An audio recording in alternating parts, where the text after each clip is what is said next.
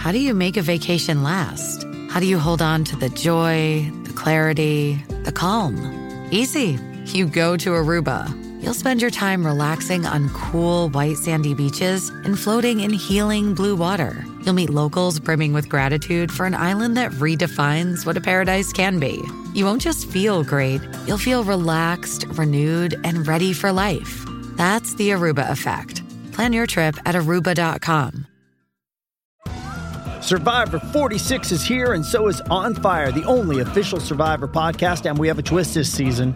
The winner of Survivor 45, Dee Valladares, will be joining us every week. We're going behind the scenes of the biggest moments, the how and the why things happen, and the strategy and analysis you can only get from someone like me, a Survivor winner. Listen to On Fire, the official Survivor podcast, wherever you get your podcast. Find a fresh take on a fall getaway to Wilmington, North Carolina and beaches. Enjoy hiking trails in a state park, fresh seafood with a side of live music, and fall festivals galore. Then live it up along the Riverwalk in Wilmington's historic downtown. With 3 island beaches, Carolina, Curie, and Wrightsville, and a vibrant downtown, you get the best of the Carolina coast, all in one place. Plan your fall getaway at WilmingtonandBeachesVacation.com. And fired home by Perisic! It's Eric Dyer, bang! Here's Lucas Moura, oh, they've done it! Brilliant! And an equaliser from Ben Davis! Neubier! What a strike by Bissouma! Oh, he goes flying in again and wins it. Great work from Romero. What a save by Lloris. Jed Spence. Oh! Off the bar, Richarlison! Bulgarian Kulusevski! The striker Casson scores! Crossing Kane! Can you truly believe this?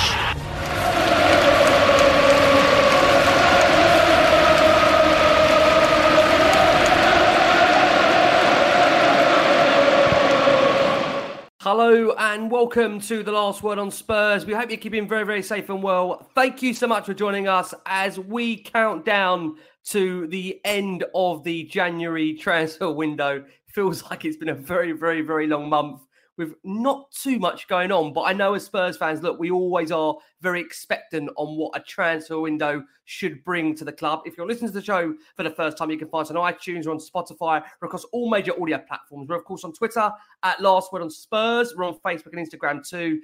And joining me once again, my co-host for this Last Word on Spurs transfer special. I'm joined by the brilliant Matty Hayes. Matt, how are you, mate? I'm all good. As always, a pleasure to be down here with you and chatting transfers with Lyle again. We're back in more familiar surroundings this time. I went to try to see if I could find Højbjerg in Denmark or Kulusevski in Sweden, but unfortunately they were nowhere to be seen. So I'm back at home. Looking forward to another fantastic show.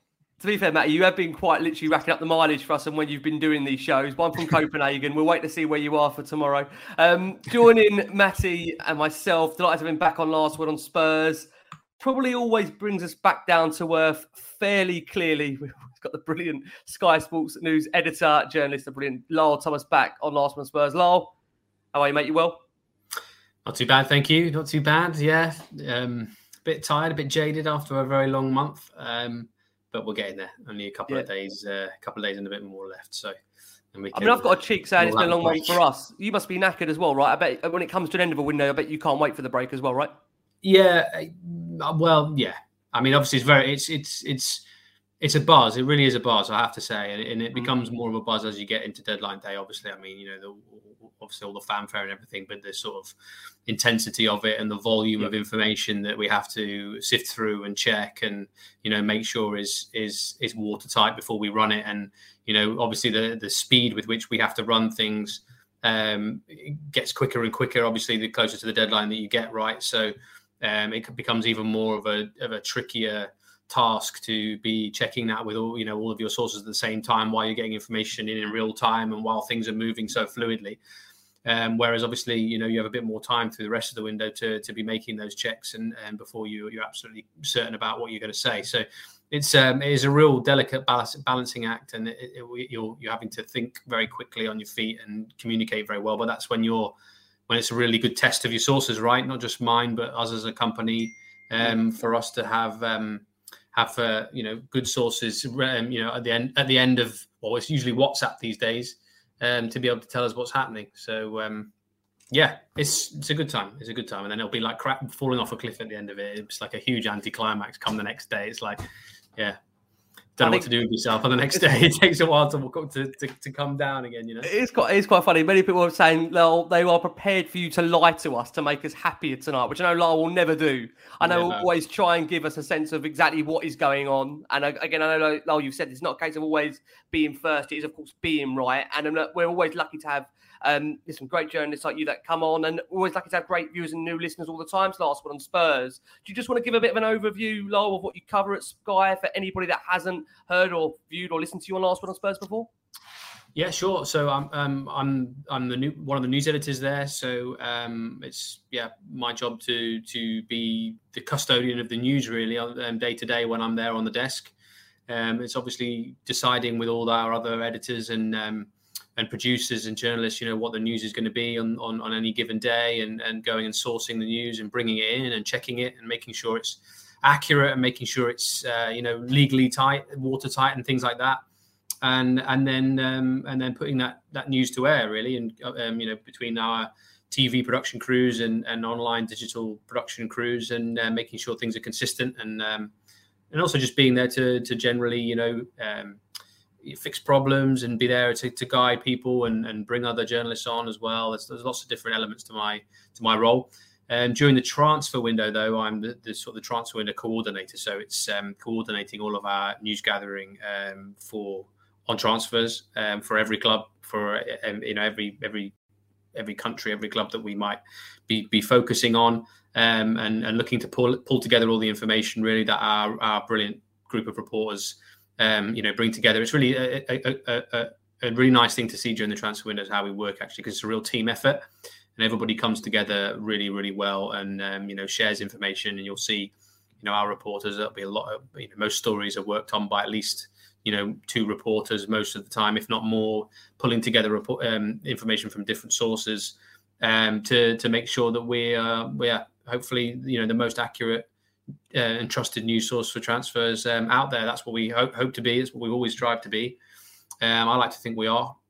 So that's what my role is during the transfer window. That's why it's like I say, very intensive, and it's not just about Spurs. Although obviously, I've done a lot of reporting on Spurs over the years, and like I said, it's my contacts are usually good when it comes to Tottenham. So I play a particular role in getting Spurs right for Sky Sports News during the transfer window and beyond as well. So that's kind of my role at the moment. I mean, what always screams out to us in the comments is there from Michael, brutally honest. And I think you always are on Last One on Spurs. You'll shoot things down very quickly if they're not what they are. And I think there's been several times in the last 6-7 years that I've known you, Lyle, which you have very quickly just said, look, it's not worth your time. It's not worth your energy investigating it. Just leave it where it is. And I think due to the nature of Spurs as a football club and where we are and the direction we're going in, I just think there is an expectation that when these windows come up, that Spurs should always do more business, and eventually they do end up doing. And sometimes I say this, listen, we love having you on, and that frustration sometimes from viewers and listeners, sometimes it's taken out on the wonderful journalists we have, because people can't quite believe that that's all we're going to do, or that's all we're looking at right now. And I think, again, with Tottenham, what we've seen is we're 29 days into a window. We've got one through the door so far. I must just quickly name check on recording of this. We are recording on Sunday evening. That's the 29th of January. So I think it's important to put that date on there for everybody's purposes when you're listening back, so you have an idea of where things can ultimately change in a window. Lyle, before we get into the show, I've been blessed, obviously, to be with you around Sky Sports News on a deadline day. Talking TV asked the question here, Lyle, what is it like on a deadline day? Because I've got to say, when I was with you guys for, what was it now, the closing of the summer window, the buzz you have through that office is just unreal. I mean, everybody is trying to do what they're doing. Everybody's getting on. It's an incredible feeling in that office. But what is it like, Lyle, for you having to be right, but also having to get that news very quickly, given the nature of the deadline? Yeah, well, like as I said, it's very intense and challenging, but fun. I'm not going to lie, it's brilliant fun. It really, really is. And when you get to the end of the day and you're lucky enough to to be seeing us, covering some really exciting transfer stories and the twists and turns. And, obviously you can't predict what kind of twists and turns are going to come. They're inevitable. There's so much uncertainty that's still there with transfers. So many things that can happen. You're really at the whim of what the players want, right? And do they want to go somewhere? Do they not want to go somewhere? Do they want to go somewhere else? Are they waiting for another club to come in? There's all that kind of thing going on. And there's usually something dramatic, at least one really dramatic twist on a deadline day. But what's it like? It's just it's like a whirlwind. It really is. It's probably the longest working day of my year. So I'm getting up very, very early in the morning. Reading and answering the floods of messages that I'll get from sources from all over the football world, really. Agents, players, coaches, chief executives, chairmen, owners, everyone really, and it will be carrying on the sort of the questions I was asking the night before, really, and see what answers are there in the morning. So it's really picking up the phone again and calling everybody else that you've sort of got to hand that is working on a transfer, hopefully that's ongoing, and finding out what the latest is. Is it going to happen? Is it not going to happen? And then once you get an idea, so obviously not just me, this is all me and our team of reporters at Sky Sports News. We sort of set a plan in motion for the day, really. This is what we think is going to happen, and you've got reporters who have got are strong in different areas with different clubs, so they'll get to work on finding out what's happening on that day, and then obviously we'll be looking to cover it in real time while it's happening. So my job, like I said, as a transfer coordinator, is to pull that all together. Is to make sure I'm in constant communication, not just with my own sources, but with all the reporters that we've got and all the other journalists that are working to bring information in, right? To find out what they know and what they're hearing, and pull it all together to build a picture of what's going on. But it's also my role as well, especially now as a news editor, to be trying to get as much picture as well as we can of what's going on. So trying to find out where players are. Are they at hotels? Are they at medical facilities? Are they at training grounds? Are they, are they at airports landing? It's trying to get that information as well, so we can actually get out as much as we can to actually to show where these players are. I mean, we had a great success on deadline day last time with getting Pierre-Emerick Aubameyang outside his doing his medical. So we've had some good wins in that we would say in that way before, and hopefully we can get one or two in the next couple of days as well, as to be able to show you where these players are and what's happening. No pressure. I hope you're very, very busy, whether it's you or one of your esteemed colleagues, Paul Gilmore, busy outside Hotspur Way all day, all night, and we'll have to forgive Paul and get him wherever he needs to stay there for the day, for the evening in Enfield. Lowell, look, I know many want us to open up the floor with regards to transfers. We are going to come on to transfers, but let's just start from towards the top of the football club, and that's in relation to Antonio Conte. Now, we're a week on from the interview that, again, you kind of very kindly commented on with last week on Spurs on a tweet with relation to the interview with Damasio, where originally the article, well, it suggested that Conte was going to definitely be leaving at the end of the season. Now, we got an amendment to that article, as we know, 4 or 5 hours later after that, where essentially we heard that contract talks were on standby now and maybe would be revisited at the end of the season. So I'm just really keen to understand from you, Lowell, where we do stand on Antonio Conte's future and whether you do believe he will be the Spurs manager come the start of next season. Well, yeah, that was an interesting few days, wasn't it, really? I think it was this time last week, wasn't it? Last weekend, I think that... last Sunday, yep. That emerged. I woke up to sort of reading what everybody else was reading, which was what Gianluca Damasio had allegedly said. But I think there just needs to be a bit of caution here. I mean, I know that there is a lot of gossip, a lot of rechurning of things that are being reported out there, and a lot of reportage of what people have supposedly said, especially in foreign languages that get translated and get mistranslated. And really, that was, having spoken to Gianluca that morning, that was really the feeling of what had happened, was what he'd said had actually been mistranslated. And again, it's part of my role as a news editor to be making sure that translations are absolutely spot on. It doesn't matter what it is, whether it's quotes that you're picking up from a newspaper or whether it's actually something that somebody said. it's part of a responsible journalist's job, and not just to be using Google Translate for something and putting it out there, because even though Google Translate is obviously a very modern, successful tool in translation, it doesn't pick up necessarily the nuances of language and what people mean behind what they say, and that's very important, I think. So it's very easy for things to get slightly twisted, for that, paraphrasing, as we say, things to be paraphrased, and actually, the more times that they're repeated, they get slightly changed. So I think I think Damasio, he clarified it himself, and obviously I put out a clarification on his behalf as well, that it was just his prediction based on the situation, based on his reading of the situation and how things were at Spurs, that he didn't think or doesn't think that Conte will continue next season. But that doesn't mean for sure that he won't. There's still obviously a lot to happen between now and then.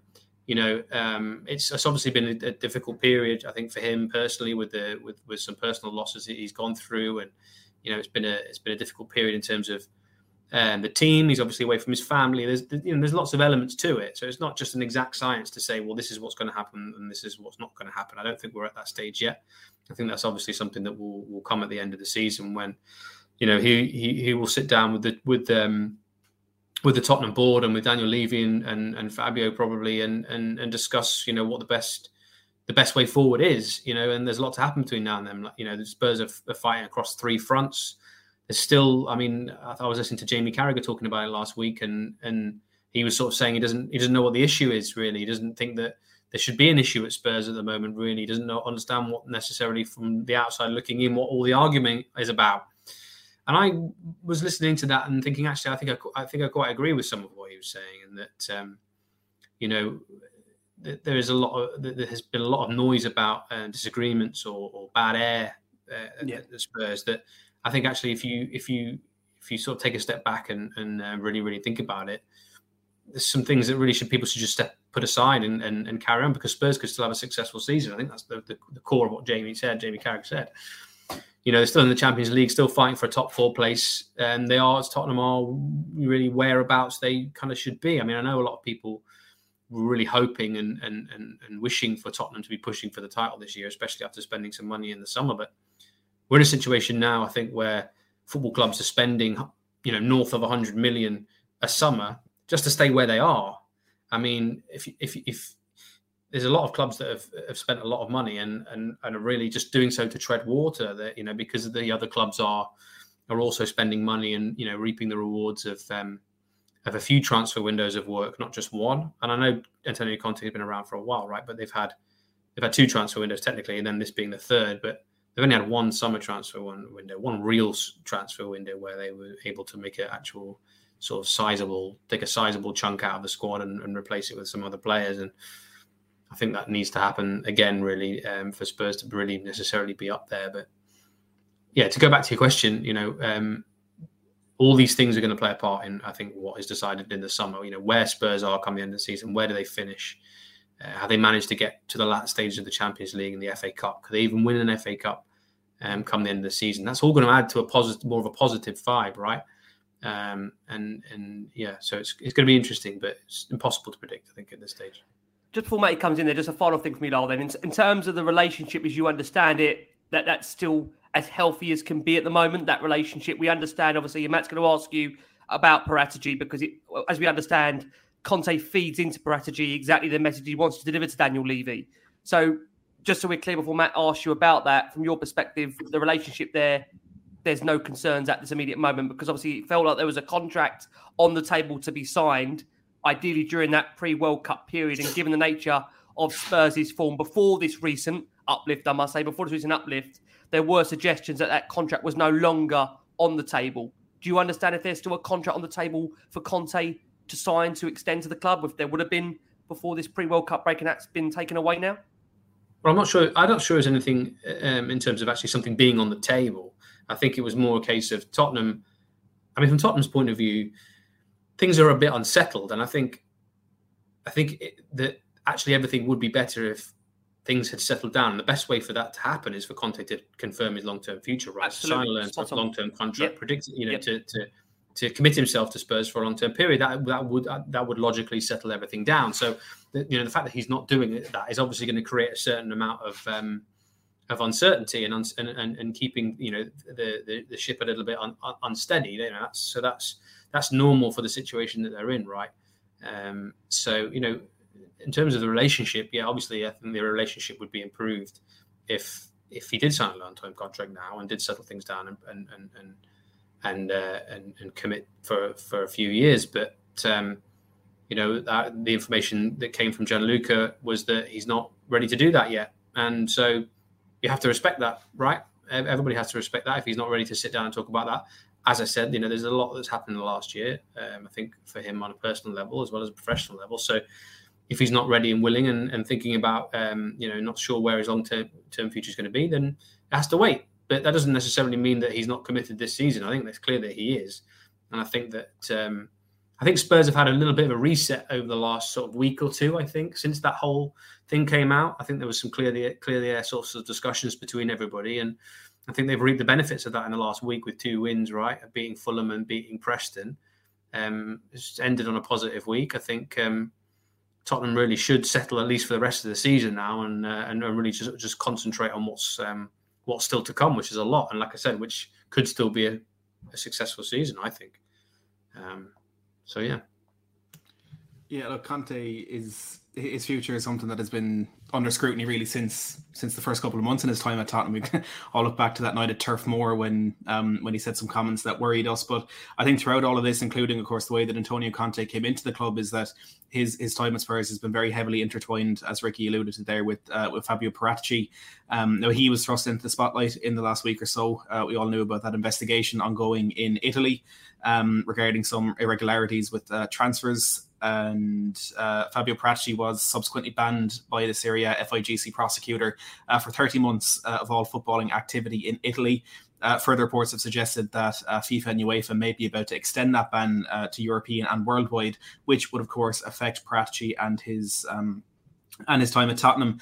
Can you give us the latest on this? If you know anything about whether that ban could be extended? Does it affect Spurs in terms of doing business? I think mainly in the moment in Italy. And I suppose if you expect Paratici to remain at the club. Yeah, well, it's an interesting one, isn't it? And it is concerning, I think, a little bit, just in terms of his Paratici's sort of long-term future. But there's still a lot to happen, and it's quite complicated. And the way I understand it at the moment is that he's obviously banned from practicing in the game in Italy for 30 months. But he, as I understand it, intends to appeal that ban with the rest of the officials that are involved and Juventus, because Juventus are considered their own. Juventus as a club is considered its own entity or its own person. It's considered almost like a person in this sort of ongoing case. And as far as I understand it, they all intend to appeal. And these are the sporting sanctions that have been imposed. These are not any criminal sanctions. They're not any. It's nothing to do with the actual law. This is sporting sanctions that have been imposed so far. So they have to appeal to the Italian Olympic Committee, which is the sort of last refuge of appeal against sporting sanctions in Italy. As I understand, it's called CONI, CONI. And that process will take some time. So we're not going to know really whether Paratici and the rest of the Juventus officials and Juventus, whether their ban sticks for that length of time until that appeal has happened. But as I understand it, that appeals court can only decide whether the decision to enforce those bans was the right one or the wrong decision based on things like procedure and evidence and things like that. They can basically turn around and say, you didn't follow procedure properly, or there was indiscrepancies here, there, and the other and elsewhere. So, yeah, the punishment that you've laid out doesn't stand for now. Go back and do it again. Essentially, is the way I understand the situation. So that's going to take some time. But in the meantime, as I understand it, Paratici can't practice in Italy. So of course, that's an issue. He's very strong in Italy.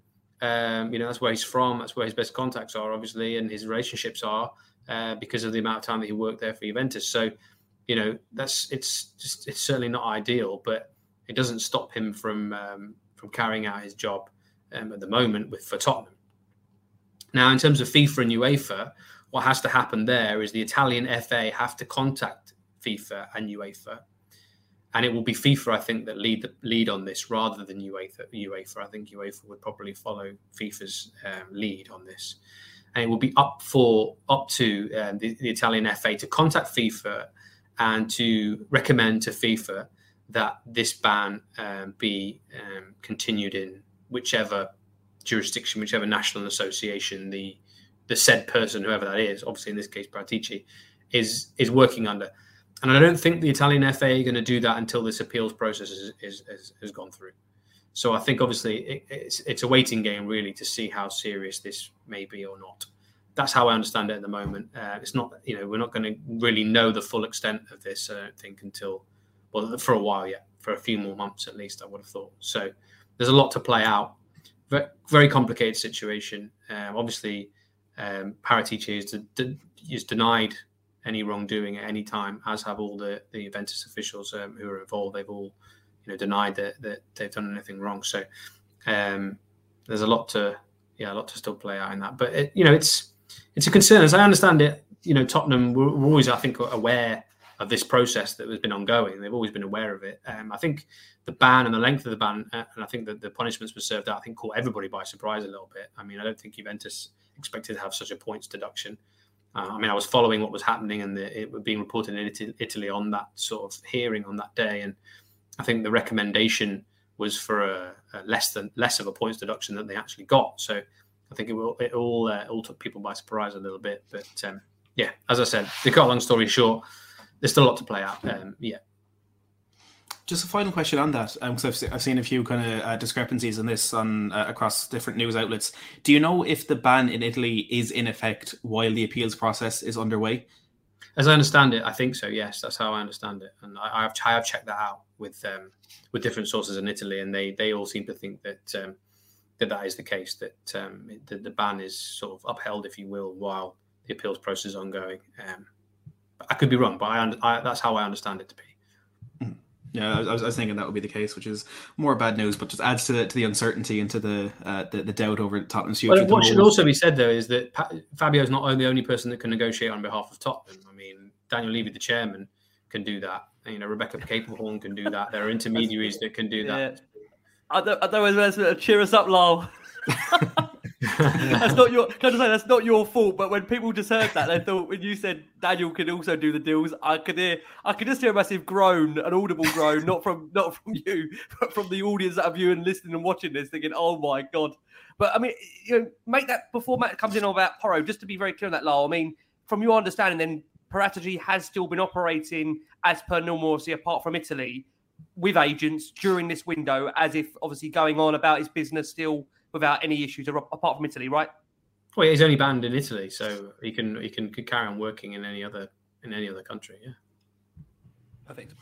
Well, look, let's move on to transfers. It's on everybody's lips at the moment, and Tottenham do look set to finally, and I emphasise the word finally, complete their second signing in the January transfer window after reaching a full agreement with Sporting to sign right back Pedro Porro, who made his final appearance for the club last night in their cup final defeat to Porto. This is one that has dragged on for quite a while, Lyle, with Tottenham locked in negotiations with Sporting for over a month. To be honest, he looks set to sign a 5-year deal after saying goodbye to the fans after that game. And the good news, I suppose, that he was keen on this move. Kind of from the beginning of all this, we were hearing that he did want to make this move to Tottenham. There's been a few different reports on how much the fee actually is. There's some saying that it was a release clause that was triggered, some saying that release clause wasn't actually coming into effect until the summer. So I suppose a two-part question. Do you know how much that fee actually was? And secondly, when do you expect this one to be announced so the Spurs fans can turn off those notifications? Well, I mean, there's still a bit of work to do on this. I'm still waiting for final confirmation that this is done and that his medical's booked in and everything like that. So I think there was some progress yesterday and this morning, and I think there seems to be more of a willingness on all sides for this deal to be done than perhaps there was 48 hours ago. I mean, it's been a very frustrating time, I think, for everybody involved. it's become frustrating for me to listen to what's been going on. And never mind the people involved in the negotiations. I actually have a degree of sentiment for the people that have been involved, really, because it has dragged on. And I know Tottenham have been frustrated with Sporting, and a lot of the sentiment that's been coming through to me really is that Sporting have been potentially, well, I think overly difficult with it, really, actually. And it all ties into the fact that they just wanted to keep the player. I mean, he's obviously great for them. He's a fantastic player, and he's had a good season. And you touched on earlier, why Porro's coming in, now and didn't come in the summer. He's had a great first half of the season. He's really developed very quickly. So, that's why Spurs want to sign him now. He was impressive against them in the Champions League. So yeah, listen, as I said, a willingness on all sides, I think, to finally get this done. But we're still waiting for final confirmation that this has all been wrapped up. So I'm still waiting to hear that I've not had the message to say deal done yet. I've not had the message to say medicals booked in yet. I know they want to do it, and they'll be making those medical plans to be able to be in position to get it done quickly. But as I said, this stage is a really fluid situation. So I'm just sort of waiting for that. For the relief message, everything's fine and he's coming in. I'm still waiting for that at the moment. We've seen it even lower when medicals have been booked in, when arguably players have actually even been holding a shirt. You still shouldn't take it for granted until you actually have got that registration. We've seen that this week, most certainly. But I think the question maybe for some, Lau, is that why and how have the goalposts been moved? I mean, again, listen, I know from your end you're still waiting for the final green light on it, but there'll be many screaming thinking there's a release clause of a player. Why not pay that release clause to get the player in early? When arguably my frustration has always been Spurs have had two of their biggest games this month in City and Arsenal, in which they've lost the 6 points. Now, I'm not just saying if Porro was here from January the 1st, Spurs would have won those games. But I think there's always an argument that, you want to do your business so you're in a better position as soon as you possibly can. And we've seen in previous windows, for example, with Liverpool, I think with Van Dijk, they had a pre-agreement in place where the player would automatically join as soon as the window would open. So I know you've heard a lot from both sides, and I think people are laughing in the comments, the irony that Spurs are frustrated by how long this deal was taken, given what Spurs are like during negotiations. But what has been the big sticking point, and where have maybe goalposts been moved as far as you understand it to date at the moment? Well, listen, there is a general narrative around Spurs, isn't there, that they are frustrating to deal with themselves. And obviously Spurs fans can get very frustrated about the way that Tottenham potentially do business, right? But that's not to rule out that other clubs can't be equally as frustrating. So I think Spurs be given a certain amount of slack. The way I understand it now, I'd love to be able to sit here and go through every single aspect technically of Pedro Porro's contract and this release clause, but it first of all, it's highly confidential. I know there's been a lot of noise about it. I know there's been a lot of speculation as to, how much is it? How much should Tottenham pay? In what installments should they pay? And all that kind of thing. There's always going to be that kind of noise, always that kind of speculation. But I don't think anybody other than the people who have seen Pedro Porro's contract know exactly what the situation is. The situation, as I understand it, is that the difficulty has been around this release clause. And under what conditions can that release clause be triggered? So that it can only be triggered under certain conditions. So it's not a case of saying, well, you have to agree to this, you have to agree to that. In the first instance, I think it's what is actually in the contract. And then obviously they can discuss, if it's not possible to trigger that release clause, what the way around it is, what is another version of the deal that they can make that everybody's happy with. And that's what they've been trying to do. And listen, it's been described as going around in circles, for a long time. But I think over the last couple of days, there's been some encouragement, some progress, some positivity in those negotiations that have led us to this point where it feels like we're getting to the stage where this is going to be finally agreed. That's as much as I understand. It's been about the release clause. The release clause is 45 million euros, 39 million pounds. That is the valuation of the release clause. But as I said, it's about under what conditions can that release clause be triggered. It's not as simple as just, bosh, here you go, on the table.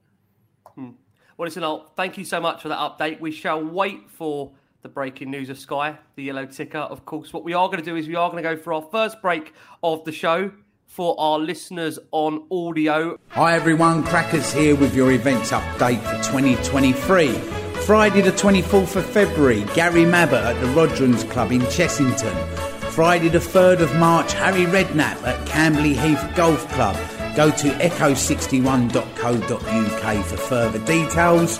Friday the 10th of March, Steve Sedgley, Tony Galvin, Phil Bill are at Dartford FC for South East Thames Spurs Supporters Club. Friday the 17th of March, Glenn Hoddle is at Bedwas Rugby Club. That's for South Wales Spurs. Emerald Spurs events on Facebook have on Friday the 24th of March, Michael Dawson at Roe Park Resort, Limavady. And then on Saturday the 25th of March, Gary Mabbutt at the Bonington Hotel in Dublin. Worcester Spurs, the official supporters club there, Friday the 28th of April. Glenn Hoddle is at Worcestershire County Cricket Club. If you go to @Mr. Cracknell across the socials, please take a look on there for posters of these events and further ticket details. Come on, you Spurs. Phoenix 51 is a powerful employee technology enabling organisations to make data-driven decisions at every stage of the employee journey, from hiring through benchmarking and development too. The platform provides detailed analytics on the most important asset in your business, your people, enabling organisations not only to make the correct hiring decisions, but also how to benchmark, train and retain them. Phoenix 51, powering your people decisions through every part of the employee journey. Well, look, if Porro was set to be your second signing, it was Arnaut Danjuma, Lyle, who was the first in a crazy, crazy deal that Tottenham have been the victim of so many times in the past, as Willian springs to mind. But we did hijack that deal from Everton, and we had to wait until the 71st minute of yesterday's FA Cup triumph against Preston North End to see the debut. He came on taking Perisic's position in the centre of that front three after Sessegnon was taken off, and he marked his debut with a goal. The first Tottenham player to do that since Stephen Bergwijn. I was actually looking at a list of Tottenham players who've scored on their debut, and I kind of wish Danjuma hadn't, but look, I digress.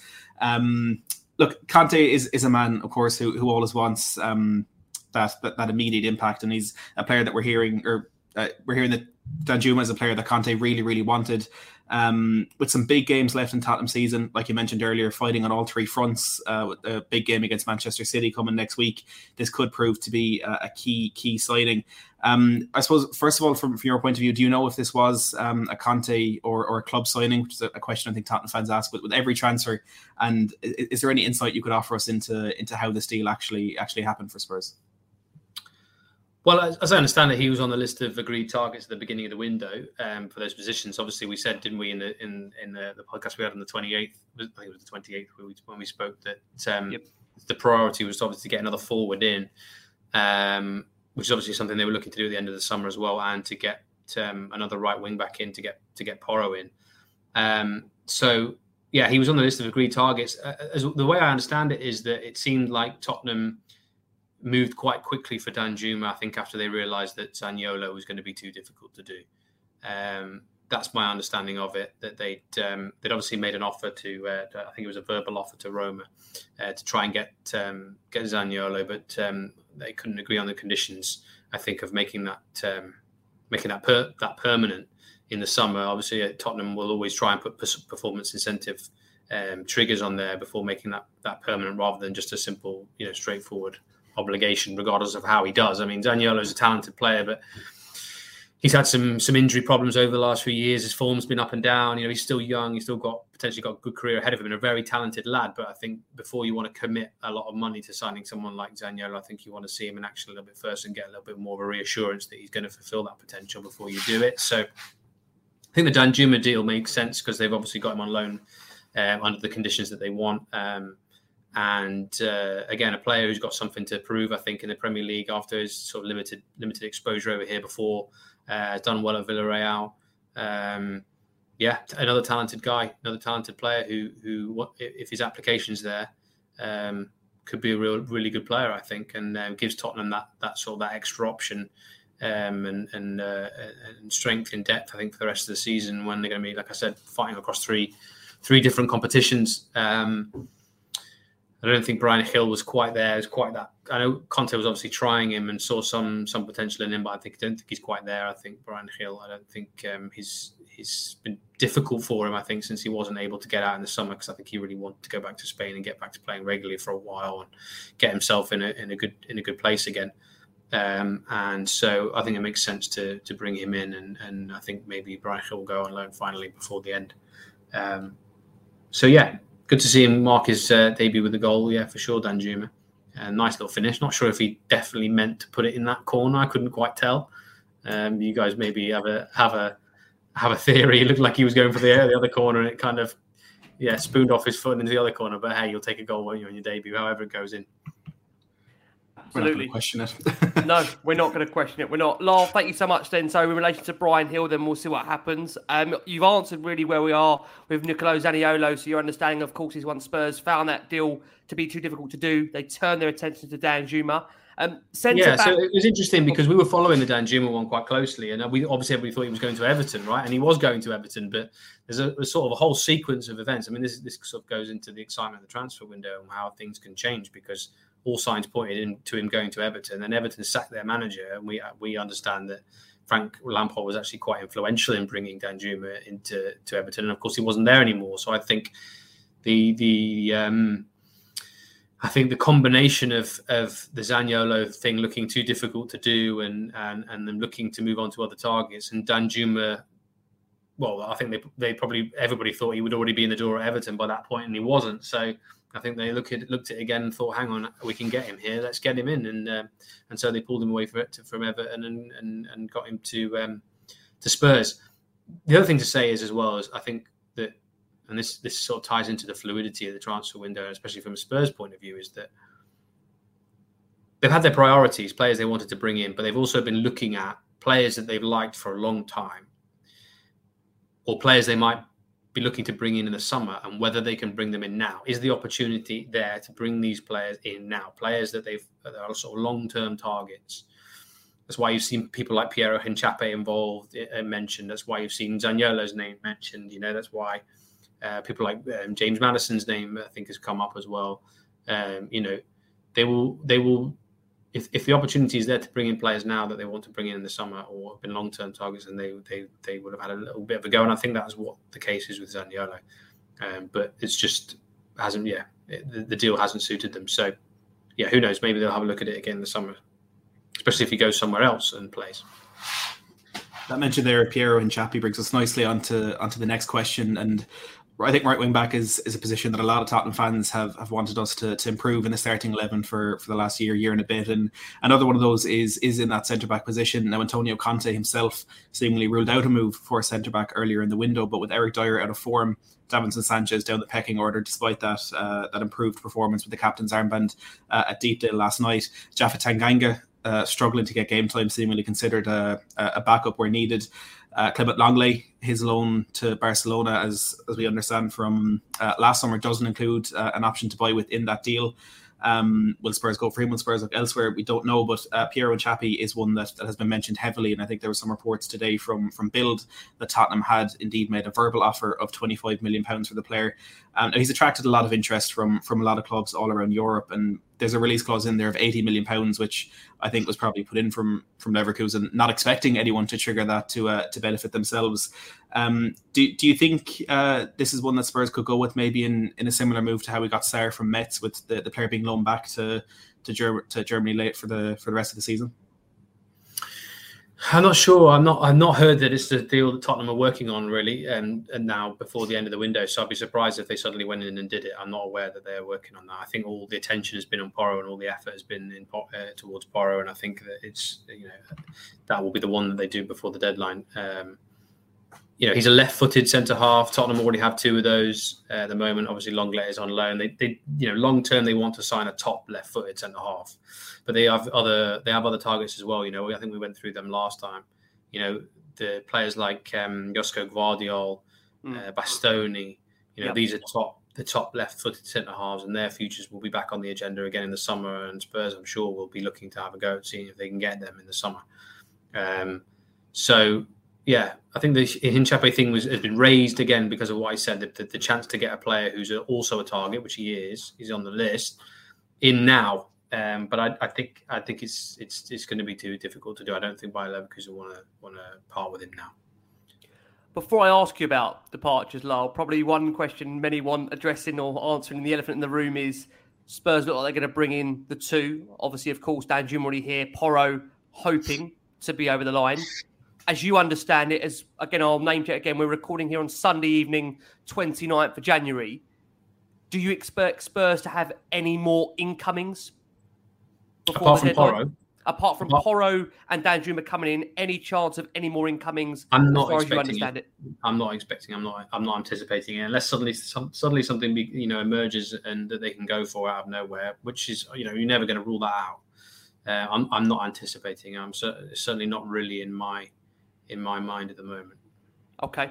No problem at all. We know there's been a few, I must say, this will do towards the end of the show if Laura doesn't mind. There's been a few recent stories breaking about Tottenham being potentially linked to a couple of players. One, I believe, Jude Bellingham's brother, which has come up in the last couple of hours, and another one, which is a Chelsea under-21 lad that I will just say the name, so Lyle, maybe there's a chance before the end of the show that I can obviously let him know on. This is regarding Jude Sunsup-Bell, again, player that's quite highly valued in terms of the under-21s.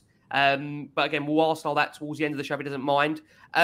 Let's turn the focus. These are going to be academy signings, aren't they? So it's not really come across my radar. Okay, no problem at all. That's fine. First team only. No problem. First team. Okay, no, absolutely fine. No problem at all. Let's turn our attention in Lyle towards outgoings. Obviously, we said that about Pedro Porro, one that we're hoping will eventually be announced imminently. That would mean Spurs are going to be overloading that right-back area, of course, having Emerson Royale, Matt Doherty and Jed Spence, meaning there'll be 4 players for that position once, hopefully, Pedro Porro joins. I think Sky and you as well have widely reported that Jed Spence has been given the green light to potentially leave the club on a straight loan with no option of a buy. Is that how you understand it currently? And if so, where do you feel Jed Spence could end up before the end of the window? Well, yeah, he's available for loan, especially if Porro comes in. Which club is a good question. There's been a lot of reports of a lot of interest from a lot of clubs. I can tell you for sure that it won't be Brentford or Leicester. I've seen them mentioned. I think there have been a lot of clubs mentioned, some of which are looking for right backs this month in the Premier League, some of which aren't. I mean, Leicester and Brentford haven't been looking to bring in right backs in this window. It's not been priorities for them. Their priorities have been other positions. The teams that still want to bring in right backs this month, if they can, as far as I understand it, are, I think, Palace. Who else is there? Hang on, I've got it on my list actually somewhere. Palace, Wolves, maybe West Ham. I think they've all been looking for to strengthen in right back. Arsenal have, obviously he's not going to go there. Newcastle have, he's not going to go there either. Tottenham are not going to let Spence go and join Newcastle and do well there at their cost. So it's going to be sort of one of the bottom half teams in the Premier League that Spurs aren't going to be battling it out for positions. Good question. Who's he go for? At this point, I have no idea where he's going to go at the moment, and whether there's something along the line or not with one particular club. Let's wait and see. But he's certainly on the market for a loan. Yeah. In terms of other potential departures from the club, we have seen reports that Tottenham will, quote, accelerate their efforts to replace Hugo Lloris after a series of very high-profile errors in the last couple of months. Brentford's David Raya and Brighton's Robert Sanchez, both of whom excel in possession on the quite opposite side of the spectrum to Hugo Lloris. They're also options. Do you see any of these being a potential option in this window, or will this most likely be a situation the club will look at the summer? And could Lloris's future be under scrutiny when we get to that point as well?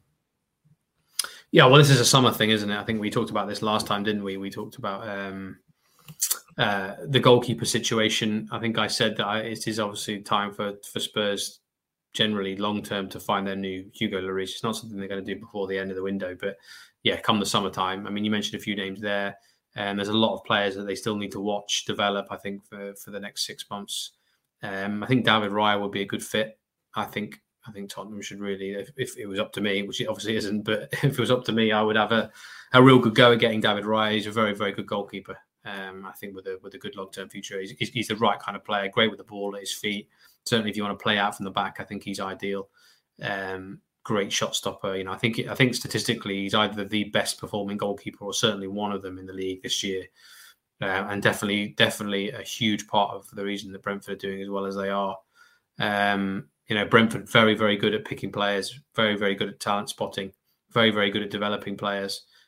So if you want to look for good up and coming players that are still young, and that's what Tottenham predominantly shop for, then Brentford's a great place to look.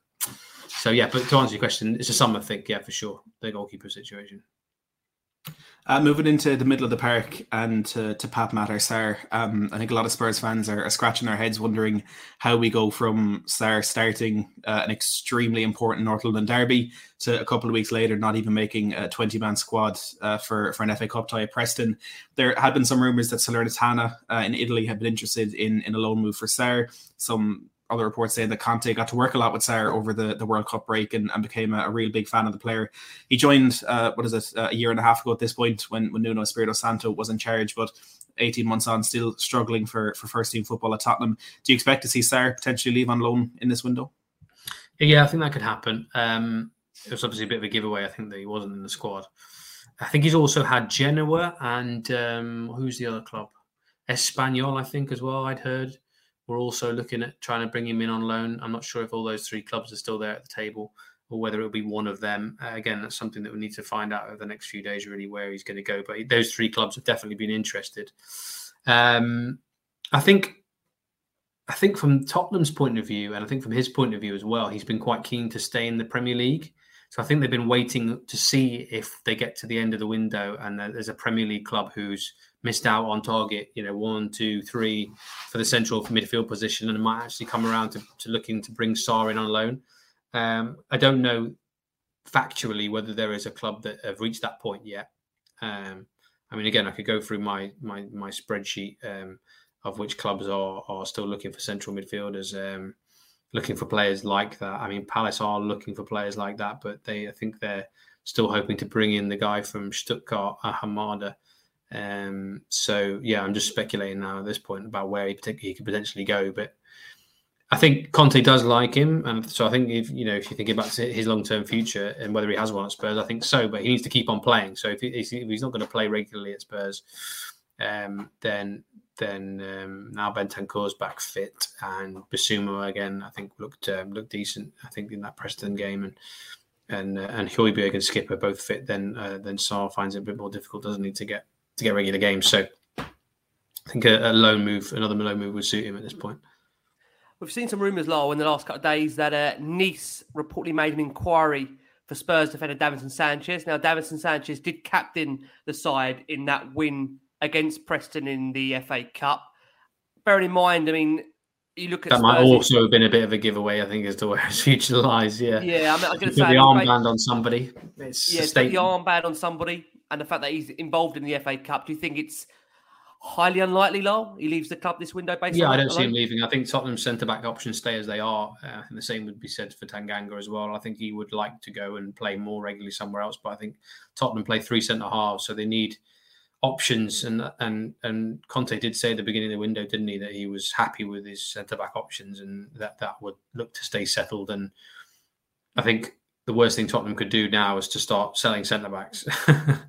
And, they need to keep a settled options in those 3 positions.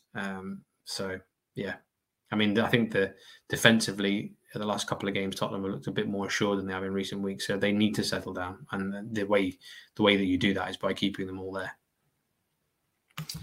Do we have any updates, Lyle, on Tanguy Ndombele and Giovanni Lo Celso? I think this is a question we've asked quite consistently throughout this window, and from what we've heard, nothing much has really changed.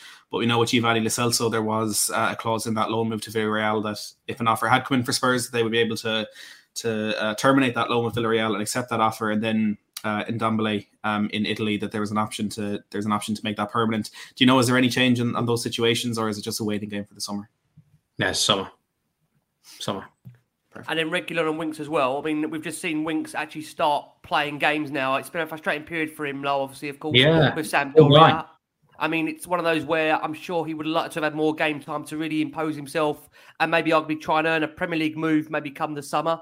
What do you think the future does hold for Winks? Do you think he will eventually get himself a move away from Tottenham back in the Premier League? Difficult to say. Well, it is difficult to say, isn't it? Because he's had such a long injury and he's back playing now. It's great to see him back and finally getting his chance at Sampdoria. So yeah, it's just for him. It's just about building up his game time again, isn't it? And getting back to the level that he was at before. So let's see if he can do that in the rest of the season in Serie A. If he can, then great. He comes back to Spurs in the summer, doesn't he? With a certain amount of a clean slate, a fresh start. Really, obviously there's a lot to be decided at Spurs again, right? There might even be a new manager there next year. So, I think for Harry Winks' point of view, it's do his very best at Sampdoria and build himself back up to the level that he was at, and then see who's around in the summer and if they want him there or not. Before Matty asked you about Harry Kane's contract, I mean, interesting you say that about who knows what the summer does hold. Sergio Reguilon, a player that Conte seemed to have decided wasn't for him. He opted for Ryan Sessegnon, keeping the faith of Ryan Sessegnon. I think it's fair to say that that's testing the Spurs fan base at the moment in terms of Ryan Sessegnon. I think we all felt maybe there was a real potential there, but I don't know if it's down to the fact that he doesn't want to stretch those hamstrings out too far, and he's had issues with them in the past that we haven't ever yet seen the quite capable best of Sess. Decision making so bizarre, because when I know you followed him quite closely, Lyle, with your connections with Fulham, and I know you watched him and he was remarkable. And I remember you saying to us, we might have a real fine player there. Again, you have to wait and see how they develop in the Premier League. Have you been surprised, Lyle, that maybe he hasn't massively kicked on? I mean, many will argue that obviously he's played under Conte. Conte seems to like him. What do you think of Sessegnon very quickly? Just because, again, you've watched this guy up close for many years, as I said, based on the Fulham connections as well. Well, he's still a really talented lad, but it's I think for him it's having a run in consistent games. He's obviously in and out of the team with Perisic. So yeah, I think that's what I think he would need. But obviously you have to show yourself, don't you? You have to reach that top level to keep yourself in the team every week as well. So it's a balancing act. There's a bit of you got to give and take on both sides really. So yeah, it'd be interesting to see how he does in the rest of the year, Ryan Sessegnon. I mean, he is a talented player, and I know he worked really hard in the summer as well to put those injury problems behind him. He worked with a sort of a specialist coach to build for sort of conditioning coach to build his strength and conditioning, and they actually went what's the word? They really looked at the makeup of his body, I think, and the way that his body is and what they needed to strengthen in order to stop his injury problems continuing and those hamstring problems continuing. And I don't think he's had one so far this year. So that's obviously worked. But so for him, I think it's just about him playing as much as possible and building up his level. But we'll see. I think he's been there a while now, hasn't he? So it's I think Spurs fans, it's about time he really reached the potential. I think that everybody heaped on him. Again, that's the problem though, isn't it, with young players when there's so much hype around them. You know what's interesting though, Lo? I thought the signing of Destiny Udogie was going to really push him and motivate him, that he's got to show to Conte, whoever the manager's going to be, this is going to be my starting place and you've got to battle me for it. And I don't know whether that signing seems to have even knocked him back any further. You think, again, I'm not sure he's going out there, knowingly trying to not play the best possible football, but from a confidence perspective, I mean, you think with another guy coming in the summer who, to be fair, is getting rave reviews in Italy, that would really spur him on, pardon the pun. Well, yeah, I mean, yeah, that's a fair point. I can't argue with that. Yep. Matt, let's come over to you. Contract time. Over to you, mate. Lyle, I hope you didn't think you were going to avoid this question on a Spurs podcast in the transfer window. Harry Kane. Yeah, there you go. Look, he's reportedly open to starting these contract talks with Tottenham as we move into the final 18 months of that infamous 6-year deal that he signed back under Mauricio Pochettino. He's consistently said that his goal in football is to succeed at Spurs, and from what we're hearing, that still holds true. But one of the many whirlwinds and roller coasters that we've been on this month as Spurs fans is with regards to his future. Is there anything you can tell us about where Kane's mind is at, or where the club's mind is at, and if we might see any progress in this in the coming weeks? Well, I think those reports were accurate about him. There's a willingness certainly there to sit down and talk about it. Yeah, I definitely don't think we're in a situation where he doesn't want to, and that's not something that he's thinking about. But it ties into performance, doesn't it? It ties into, I think, a lot about Antonio Conte and him settling things down as well, or at least who's going to be the manager next year. I think the thing that settled Harry down after the Man City affair was bringing in Conte and showing that ambition and setting some high targets for the team. I mean, last summer was quite interesting because the message that I was getting is that Tottenham were telling players, telling agents, telling even prospective staff who would come in and work at the club in higher roles, what their sort of plan is, and that they see the potential for City and this is the time, City and Liverpool to hit a sort of the need for a transitional season again. I think Liverpool are hitting that already. And obviously, even though Guardiola has now committed his future to City again, I think they've seen an opportunity to try and make themselves the top team in sort of 2-3 years. So if that's still the target, then that's great. That's a great sell to Harry. But I think obviously it's going to depend on our Spurs in the Champions League again next year. Who's the manager going to be? Whoever the manager is going to be, are they going to commit to a long contract? So there's clearly a lot to talk about, and I'm sure Harry will be seeking some assurances from Spurs that they have some settled plans. Because obviously Harry Kane has made no secret about wanting to win top silverware, and he's getting on a bit now, isn't he? And so he's probably thinking about where's the best place going to do that before he hangs up his boots in or whenever that could be, 5 years, 6 years time. So yeah, but I don't think there's any necessarily negative headlines going on at the moment with that. I think there is a willingness, as I understand it, from all sides to sit down and talk about it and hopefully progress something as the season goes on. But it's all going to depend on Conte and depend on Tottenham's performance, I think, in the league and in the cups. Well, that's that weekly reassurance that I need at this point on the future of Harry Kane. Glad to oblige. Just one last question for you, Lyle. We'll make it a bit of a two-parter. This is the stage where I usually ask the question: how many more incomings do you think we'll see at Spurs? Great fun with Dermot Sheth, your wonderful colleague on Wednesday.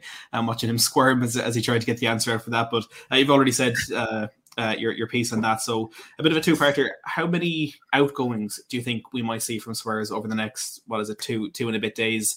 And what are your expectations for Tottenham in the season ahead with the business we have got done in this window?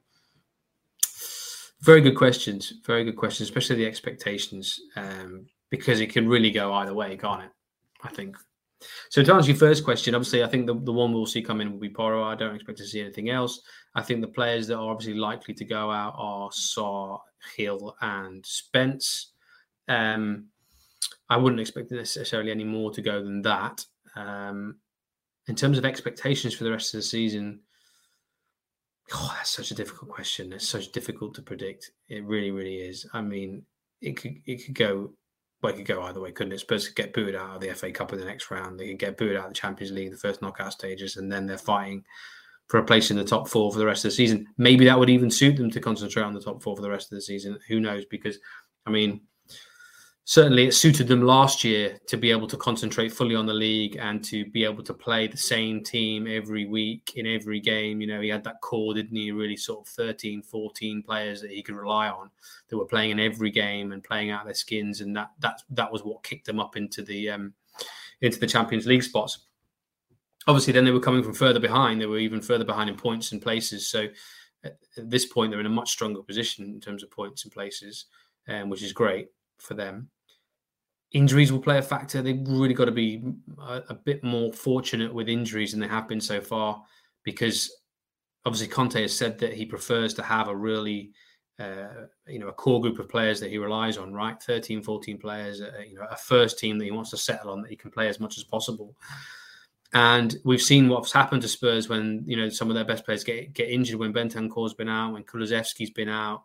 when Richarlison's been out. I think Spurs have suffered from not having these players in the team or having them on the bench to be able to come on and make a difference. So Spurs really need to get lucky from that point of view as well and have their best available team and have all the options available. And if they can do that, then I don't see why Spurs can't finish in the top 4 and get to the latter stages of those competitions, especially the FA Cup.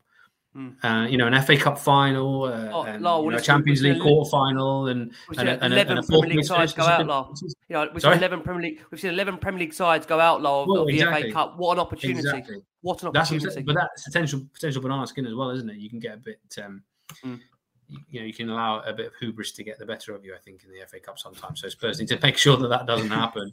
It's no good thinking. Well, quite a lot of the Premier League teams are out, so we might be in business here. That's not the right attitude to have because, any team can slip up in the FA Cup. But Spurs are a cup team, right? Traditionally, I think if Spurs get to the FA Cup final, I think Tottenham fans we have reasons to be very happy. And certainly, if Conte finishes the season with a trophy in his hands, then things will. That's a completely different looking season to the one that's been looking like for the last few months, right? Absolutely. I mean, the guys, go on, mate, go for it.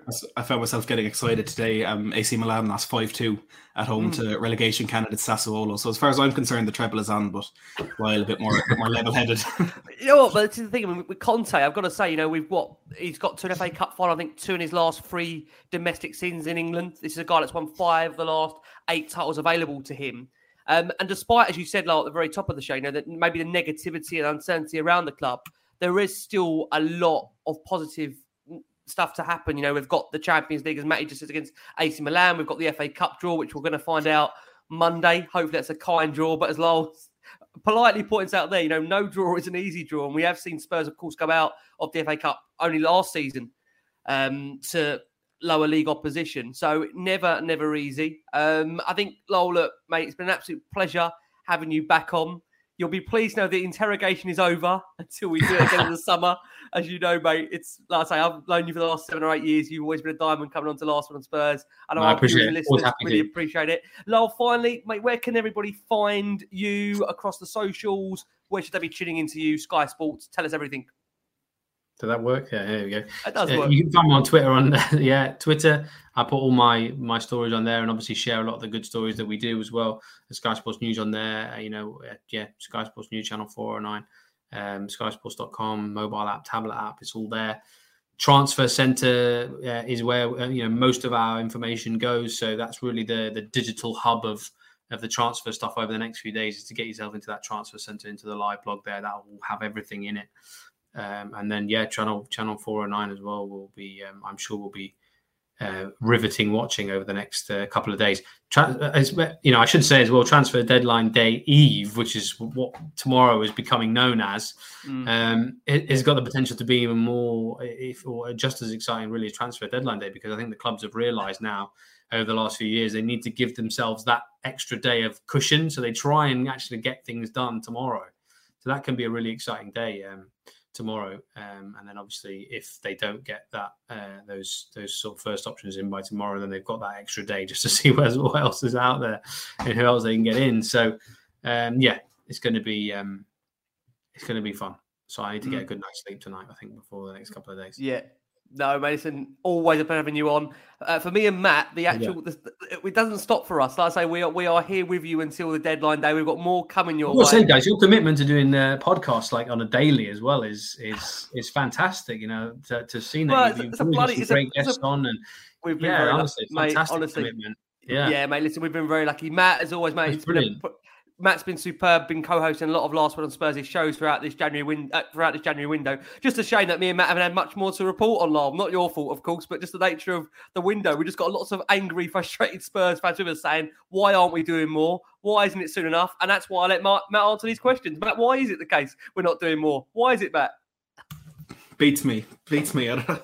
I'd love to come on here and say, suddenly this is happening and isn't that fantastic? And but I'm not going to just do that, like you said, for the sake of it. And I'm happy to be the fall guy if what I'm saying is too logical. I just feel bad. Lars had to play the fall guy for the last 7 or 8 years. At some point, he is going to. At some point, Lars going to turn around these next 7 or 8 years and say, Rick, I just can't do this anymore. I can't keep doing this full guy for you.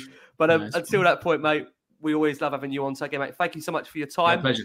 We're going to look forward to welcoming back Lyle in the summer, where who knows where Spurs will be, in what form, in what format.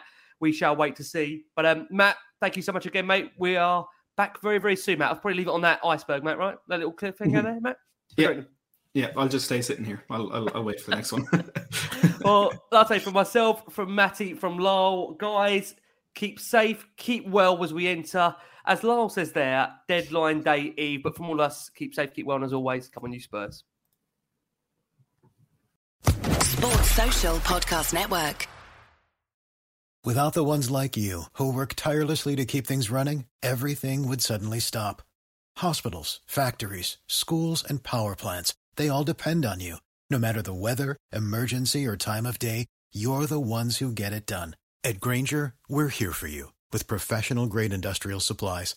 Count on real-time product availability and fast delivery. Call, click Grainger.com, or just stop by. Grainger, for the ones who get it done.